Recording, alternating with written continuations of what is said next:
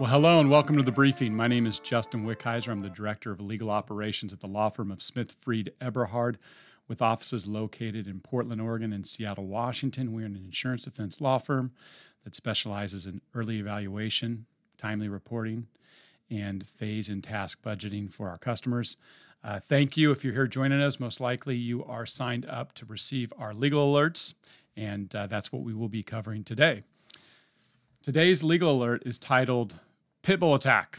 Is landlord liable for dog bite on leased property? And this legal alert is written by a man with the name and the title Smith Freed Eberhard, Jeff Eberhard. He's the managing partner of the firm.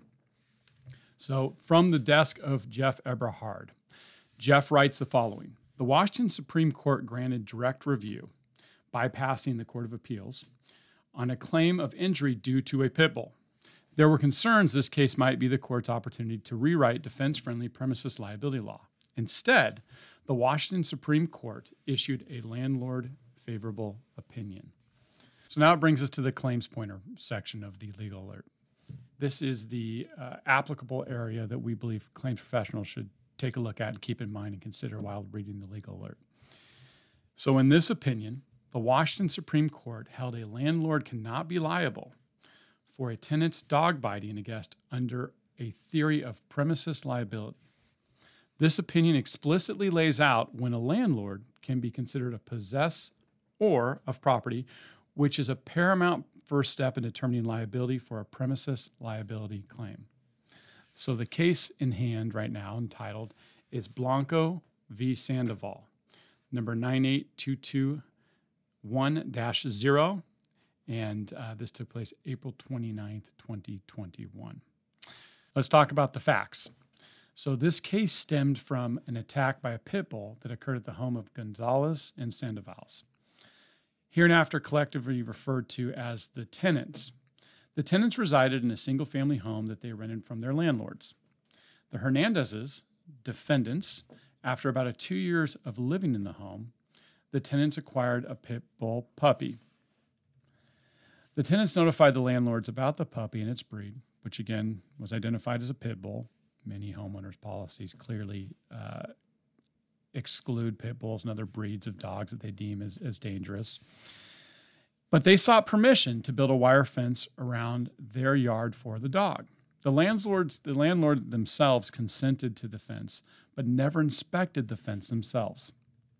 In May of 2018, the plaintiff visited the tenant's home with a few friends to conduct a brief Bible study outside.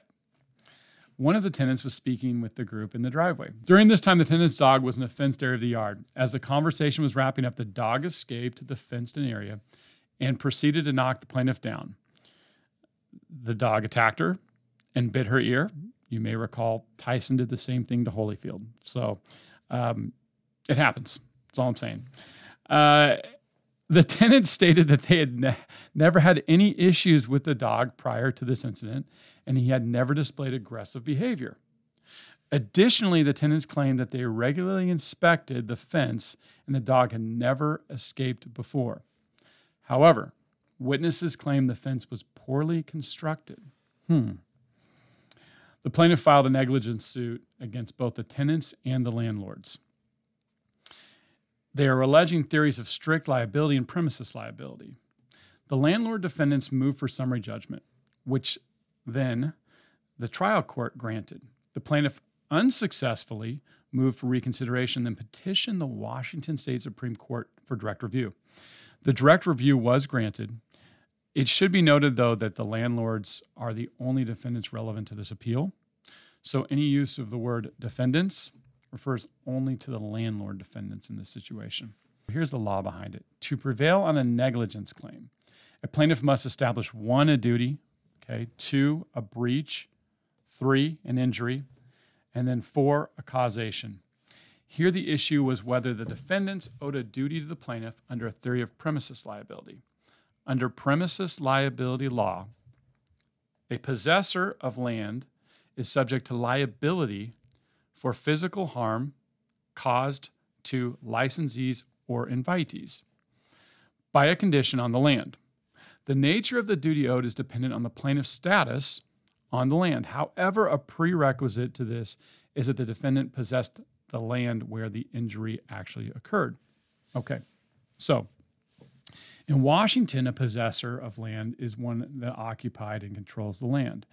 Generally, in the residential landlord context, the possession of the land is transferred to the tenant. However, there are situations where a landlord may maintain some control over portions of the property, such as common areas like stairs, hallways, and sidewalks in a multi-unit complex. Additionally, other states have considered situations where the landlords require permission to make alterations to the land, a form of control relevant to the possession determination. The Washington State Supreme Court clarified that in Washington, absent any unique circumstances, when the property is rented out, the tenant becomes the possessor of the property minus common areas, even if the tenants are required to obtain consent for certain decisions on the property. So this is even more apparent in leases of single-family home residences, where the tenants clearly take over both possession and control of the leased land. So the Washington State Supreme Court briefly then addressed whether a dog can be considered a dangerous condition on the land. Interesting question. The court acknowledged that in Washington, conditions on the land are generally considered physical features of the property. Here, the court stated that there was no reason to characterize the tenant's dog as a dangerous condition. Additionally, the court noted that usually landlords are not responsible for conditions created by the tenants, conditions like the wire fence that was installed for this particular dog in this particular piece of property. So here's the analysis of the case. This is where we tie it all together for you. In this case, the entire property of the single-family residence was leased to the tenants and the driveway where the injury occurred. So that was not a common area. That is the driveway. The plaintiff highlighted that the tenants did obtain the defendant's permission to own a dog and build a fence on the property. Our favorite word in these legal alerts. However, the Washington Supreme Court explicitly rejected a rule that would impose liability in this scenario. Rather, the defendants did not maintain or control the land and therefore did not possess it. So again, they did not maintain or control the land and therefore did not possess it. Given that the defendants were not the possessors of the property, the premise liability inquiry stopped there. The defendants did not owe a duty to the plaintiff. Further, the court noted that in this case, the dog could not be considered a dangerous condition on the land. Additionally, there was no evidence that the fence posed any potential danger or caused the plaintiff's injury. Regardless, the tenants were the ones who built the fence, not the defendants.